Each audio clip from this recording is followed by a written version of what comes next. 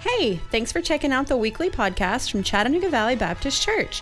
We hope you found this episode to be challenging and encouraging.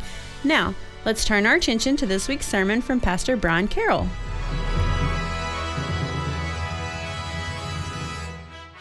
Anytime we are confronted with the death of a follower of Jesus, whether it's a prominent individual like Queen Elizabeth or just some average peasant like the rest of us, we can't help but recognize that death represents the satisfaction of a promise. Like the old hymn says, on Jordan's stormy banks I stand and cast a wishful eye to Canaan's fair and happy land where my possessions lie. I am bound, I am bound, I am bound for the promised land. Oh, who will come and go with me? I am bound for the promised land. In our journey through Joshua, we see something remarkable happen today as God keeps his promises. They were standing on the stormy banks of Jordan, but now they have been brought through, and they are experiencing the satisfaction of this earthly promise. But even as we see the satisfaction of this promise happen, we also need to recognize that this is a foreshadowing of God's satisfaction of an eternal promise. Of course, Israel has crossed the Jordan River. They have reaffirmed their identity as the people of God. They have their eyes on Jericho, but in the same way they identified with the physical sign of the covenant through circumcision, they also must reestablish their identity as the people of God through their worship and through the realization of God's promises. Today we're only looking at 3 verses from Joshua chapter 5. We'll be beginning in verse 10 in just a moment. And as we work our way through these 3 verses, you will actually also see some foreshadowing of the Lord's table, which is prepared before us. And I hope we understand how Israel's worship and feast in Canaan even points ahead to our own worship and our own spiritual feast in the Lord's Supper today. If you've got your Bible open to Joshua chapter 5, I invite you to stand with me as I read these words from Joshua chapter 5, beginning in verse 10. While the people of Israel were encamped at Gilgal, they kept the Passover on the 14th day of the month in the evening on the plains of Jericho. And the day after the Passover, on that very day, they ate the produce of the land, unleavened cakes and parched grain. And the manna ceased the day after they ate the produce of the land. And there was no longer manna for the people of Israel, but they ate of the fruit of the land of Canaan that year. Father, I thank you for your words. I thank you for the satisfaction of your promises. I thank you that you are always faithful, and that even as you keep your earthly promises, that we as God's people today look forward to a great heavenly promise secured for us in the person of the Lord Jesus Christ. I pray, God, that as we consider how you work and move and establish this nation in Joshua, that we would look to them, but look beyond them and see how you want to work and move in us as well. We thank you for your words. May we understand them correctly today. In Jesus' name I pray. Amen. Thank you. You can be seated. You know, I love how the biblical writers give us a timeline of events here. We don't often get a timeline when we see scriptures, and so sometimes we have to go to our study Bibles, or maybe you use that rich theological resource known as Google to find your answers to the Bible's greatest questions. Don't trust everything Google tells you. I understand for those of you who are under the age of 18 that I've just spoken heresy, but trust me, I'm telling you something that's very valuable. Don't believe everything that Google says. Here, Joshua actually does give us a timeline which helps us to keep things straight and understand the span of time that we are dealing with here. Sometimes when we read the Bible, things take longer than we think they do. Sometimes things happen faster than we think they do, but here we actually get a timeline. We know what's happening. They've crossed the Jordan River. They're camping on the west bank of the Jordan River, the east side of the nation of Israel. And we know that Jericho is watching. They've been watching. They know what God has done through these people even up until this day. Rahab actually gave us that insight when we met her a couple of weeks ago. Chapter 5 begins with a statement that says the kings of the Canaanites, they had observed everything. They were filled with terror. They were filled with a sense of dread. But it is good for us to recognize that there is time passing here. We're told back in chapter 4, verse 19, that the nation crossed the Jordan on the 10th day of the first month. Doesn't matter what month of the year that is. That's irrelevant for us today. But we do have a time stamp here. We've got a moment. We know that they crossed the Jordan River on the 10th day of the first month. And we're told in chapter 5, verse 10, that the nation kept the Passover on the 14th day of the first month, which means that since they've crossed the Jordan River, we've had a span of how many days, math majors? We've got 4 days passed. So in 4 days, we understand some things have happened. We talked about that last week. It's been a rough 4 days for the nation of Israel, but it's been something that's been important nonetheless. But 4 days have passed. They've crossed the Jordan River. They've been camping, doing some surgery for 4 days, and now it's time for them to keep the Passover. And I read this, and again, I like to think beyond the text in terms of what's happening, and again, I've told you I love the idea of logistics and all of those different things that go into this that the Bible doesn't necessarily report on. But I also thinking about the battle plan, because there's a battle looming. Joshua knows. I mean, he is a general. He is a military general. There is a fight that is about to happen. And so Jericho is there. They can see Jericho. They know that there is coming a moment where they have to go engage Jericho, but the clock is ticking. And if Joshua is hoping for any element of surprise when it comes time to conquer Jericho, the element of surprise is fading away. And while Joshua may have been hoping for the opportunity to move quickly, God's plan looks to be completely different.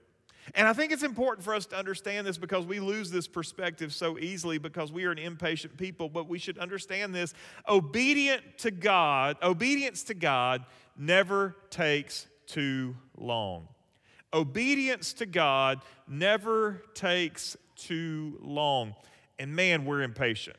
If you want to know what impatience looks like, get on 341 at 2 o'clock this afternoon, and you will understand the definition of impatience. You will become a road rage, like demolition derby driver trying to get down this road during the middle of the Ironman race at 2 o'clock on a Sunday afternoon. Like, how fast can I get around these people? You know, you can't pass. There's cars coming every direction, and that is the definition of impatience. And we understand that beyond just the frustration of today. We want things now. We want things on our terms. That's what we want. And we all do that. And we can say, Lord, I want to be a patient person. We've often heard, don't ever pray for patience. But we can know that patience, forgive the cliche, is a virtue. But just because we know it doesn't mean that we want to embrace it or celebrate it. We want it now. We want it on our terms. Everybody else can deal with it. But what's happening in Joshua? We know God is working. We know that God has a plan. And God has a message for this nation. If there is anything that we understand for this point, is that you're going to do it, and you're going to do it on my terms. You're going to cross the Jordan River on my terms. You're going to conquer Jericho on my terms. You're going to conquer Ai on my terms. You don't get to define the terms. You have to do it the way that I've said. We need to be able to understand that God defines the terms of our lives. And when God defines the terms, God defines the timing as well. And again, that frustrates us. We pray and God, I need it now. And sometimes when God doesn't answer immediately, we think it's a no, but sometimes God's answer is simply not yet. It's not time yet. It's not ready yet. God has a time. And you got to know that Joshua's generals, his military leaders, his war hawks, man, they're getting restless. 4 days have passed. I mean, what's Jericho doing during these 4 days? They are working on their defensive strategy. They're coming up with a plan to fight off these Israelites. They've got their hot tar that they've got on top of the walls. They are ready to do anything that they can to repel this invasion. And you know Joshua's military guys are like, Josh, we got to go. We hadn't got time for all of this surgery and all of this worship stuff. We've got to go because Jericho is right there. And from a military standpoint, man, Israel's sitting ducks. They're there on the bank of the Jordan River. They're exposed. It's not like they've got cover. There's a heavily fortified city that's within view. And they are sitting there, and they have got all the protection provided to them by the tents that they have been sleeping in for the last 40 years. That is they don't have armored personnel carriers. They don't have tanks. They don't have those things. They've got tents that they have been dwelling in. They were exposed. They were visible. There was nothing strategic about their location. But what mattered at this moment in the life of this nation was not the strategic place in which they camped or the protection that they had. What mattered most in the life of the nation at this moment was their obedience. That's what mattered most. Because again, I'm thinking, man, if they could get Jericho, instead of all those tents, they got a fortified city that they could have. And what's funny is when Jericho comes around, God doesn't even save the city. Like, it's not like they get to go take the city and have the walls there that they can then defend. Like, God wipes it out and puts a curse on whoever rebuilds Jericho. And so they don't even get to keep Jericho.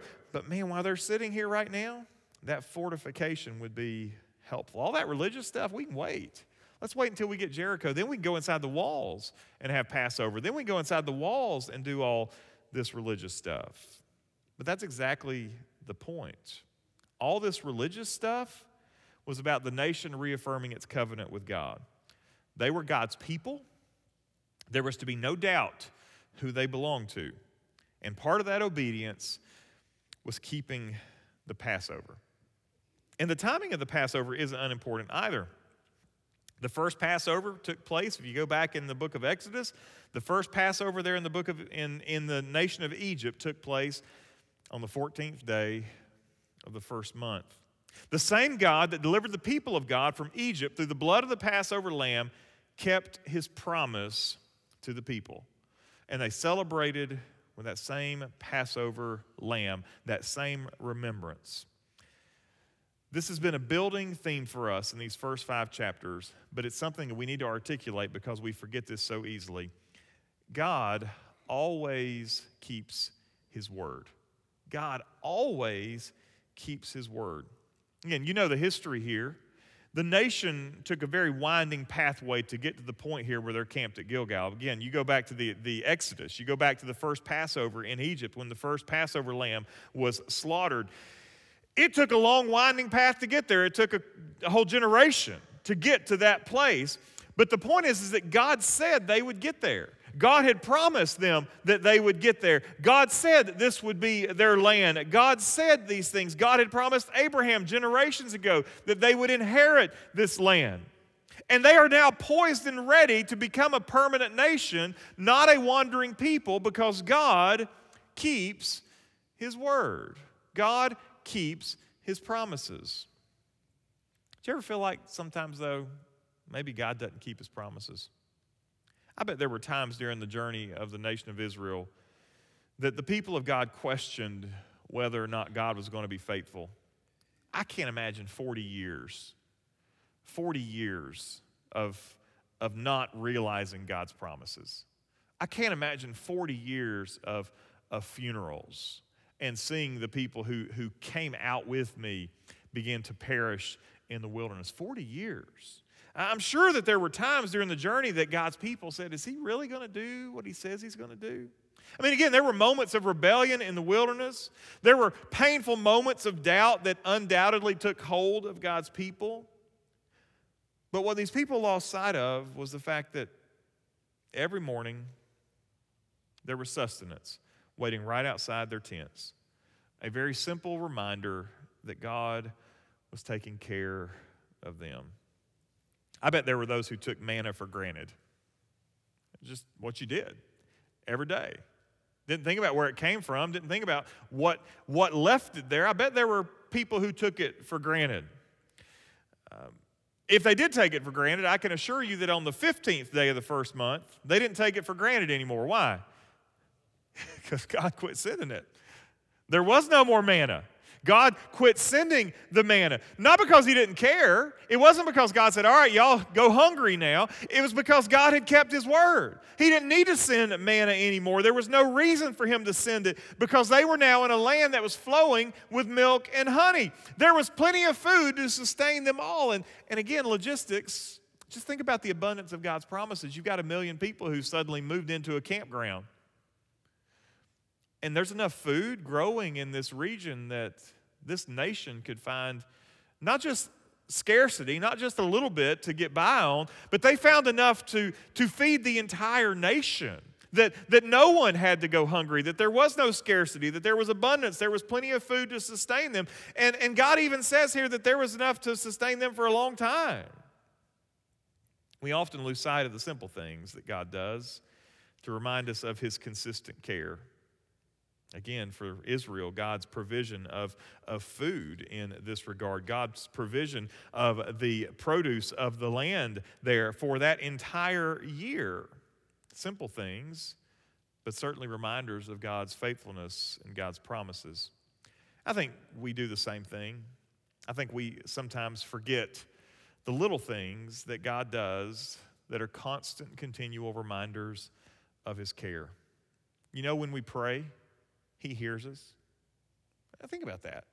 When we pray, he hears us. I mean, I think about my house, and what happens in my house is that my spouse can say something in another part of the house, and I can hear that she has said something, but I did not understand what she said. And I know I'm the only man who has that problem. Nobody else has that issue.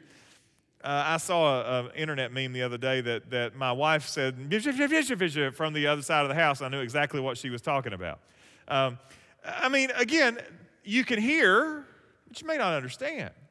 And I think about that there's a God in heaven that's completely other from us. I mean, we're created in his image, but he's so holy and we're so not. He's so righteous and we're so not. Yet when we pray, he doesn't just hear the words he doesn't just hear the sounds coming from our mouth. He hears the words. He acknowledges the words. This God of the universe even understands the heart from which our prayers are prayed. That's amazing when you stop and consider that. What about when we sin? When we sin, he is faithful to forgive us. If we confess our sin, he is faithful and just to forgive us of our sins and cleanse us of all unrighteousness. He didn't have to do that. He didn't have to do that at all, but he does do that because he loves us. He cares for us. He meets that need. When we are weak, the Bible says that his power is perfected in our weakness. And even in our weakness, we see God's hand is strong. And think about this. We are securely held in his hands. I love the image that Jesus prays, that those that has been given to him will never be let go of his hand. I think about that. The one who holds the world together, the one who holds the universe together, holds us firmly in the grasp of his hand. You may not wake up thinking about those things, but those things are very profound when you stop and realize what God does on a daily, moment-by-moment basis to show us of his everlasting care for us. And so when we think God's not faithful, God's not keeping his promises, God's not doing what he said he would do, the reality is this: it's not God who drifted away. It's not God who's not listening. It's not God who's not paying attention. It's not God who drifted away. When you read the Bible, you can't help but see that God's people are not always consistent. God's people have a pattern of inconsistency, if anything. But in the middle of all the inconsistency of God's people, God's plan is never thwarted.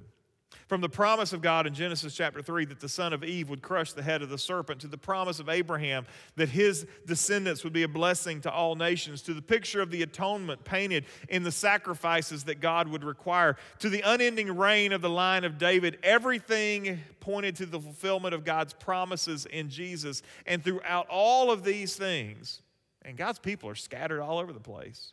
Moments of faithfulness, moments of rebellion, moments of idolatry, moments of repentance, all over the place. But God's plan continues. And God is right there every step of the way, steadily making his way to the cross to provide for our redemption. If you ever have cause to doubt God's faithfulness, you can depend on the full counsel of the Word of God and see that God always honors his promises. But even as we honor God's faithfulness and celebrate God's word that he's kept his promises, you can't help but see that there's something else at work here. I'm going to make a controversial statement. God helps those who help themselves. Sort of. Pay attention to the sort of. I should have underlined and made that bolder just so that you would see that and pay attention to that. So that's not in the Bible. If you go out of here quoting your pastor saying, and my pastor said in the sermon, God helps those who help themselves. You're lying. That's not what I said. Okay? There's a qualifier there. There's a sort of. A very important theological qualifier, the word sort of. Well, why is it sort of? Well, here's some things you can't do. You cannot help yourself to be saved, right?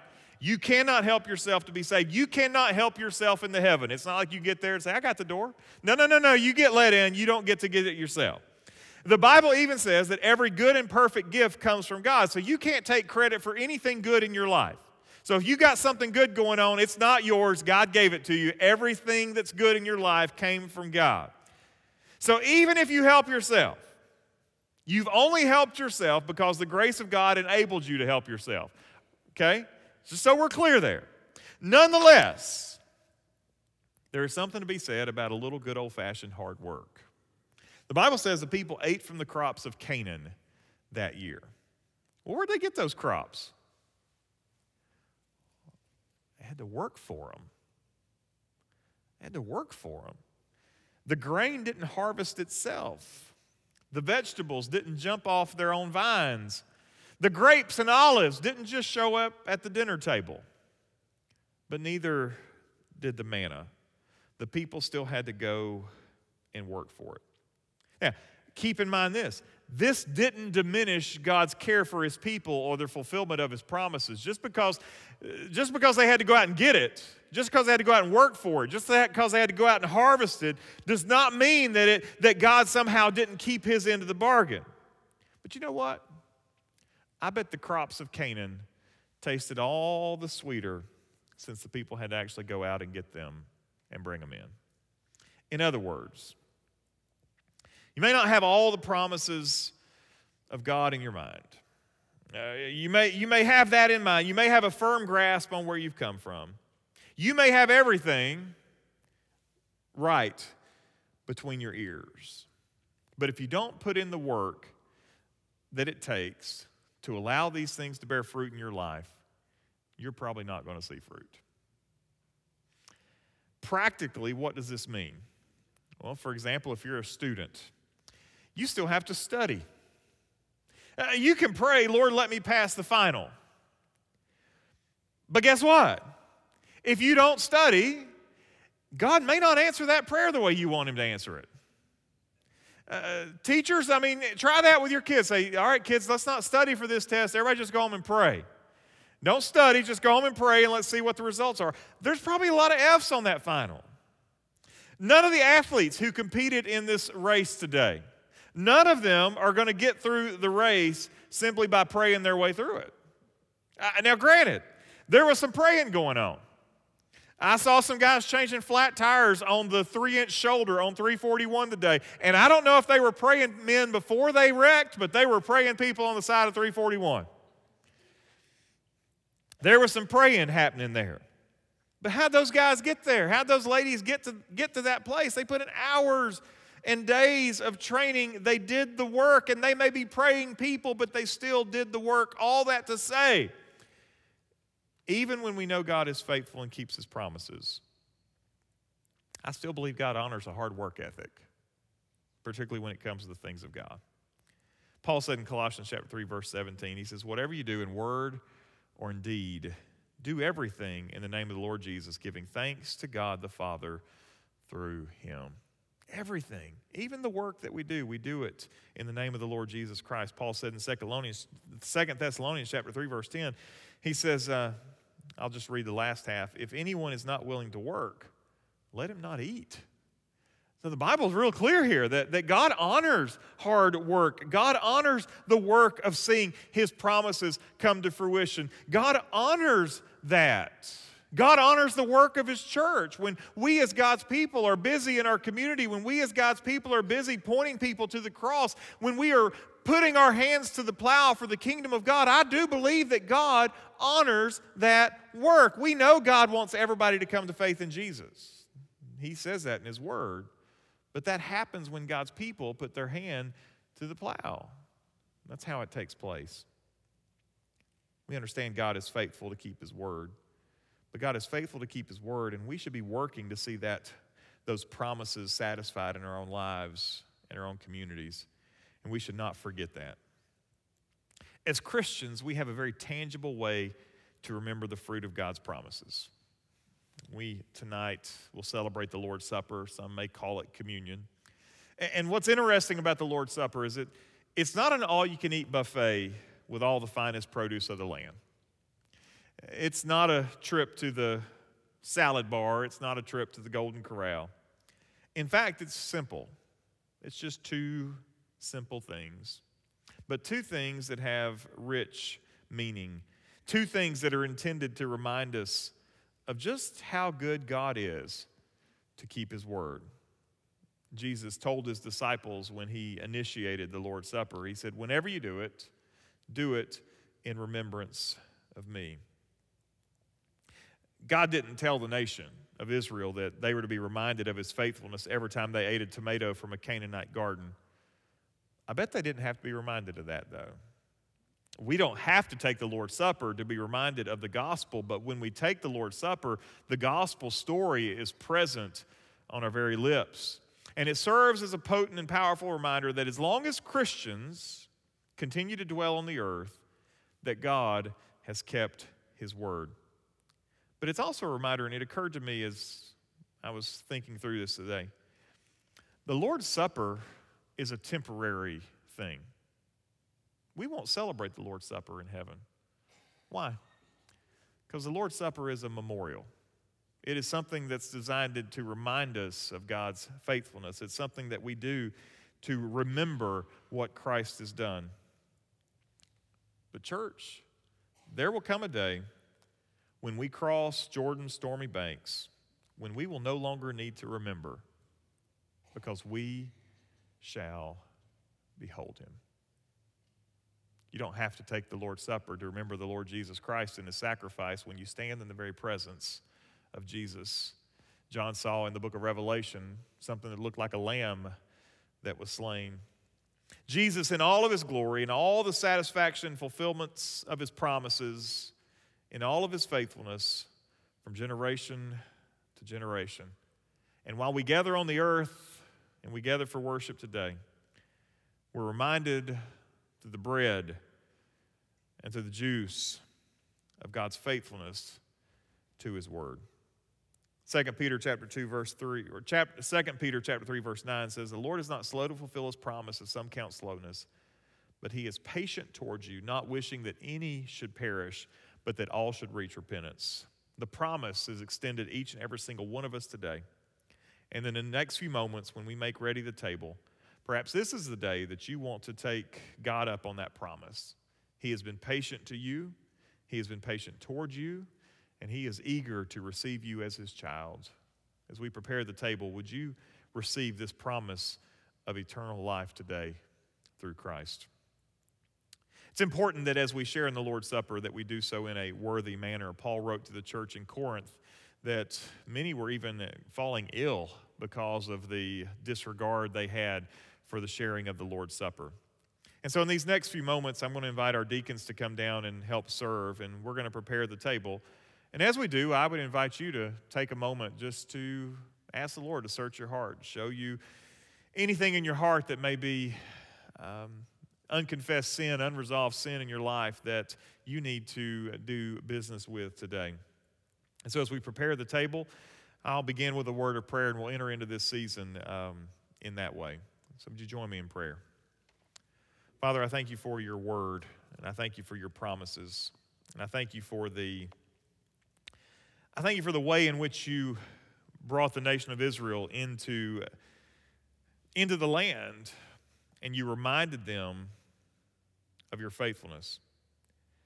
Lord, that year they ate the produce of the land of Canaan. Every piece of fruit, every vegetable, everything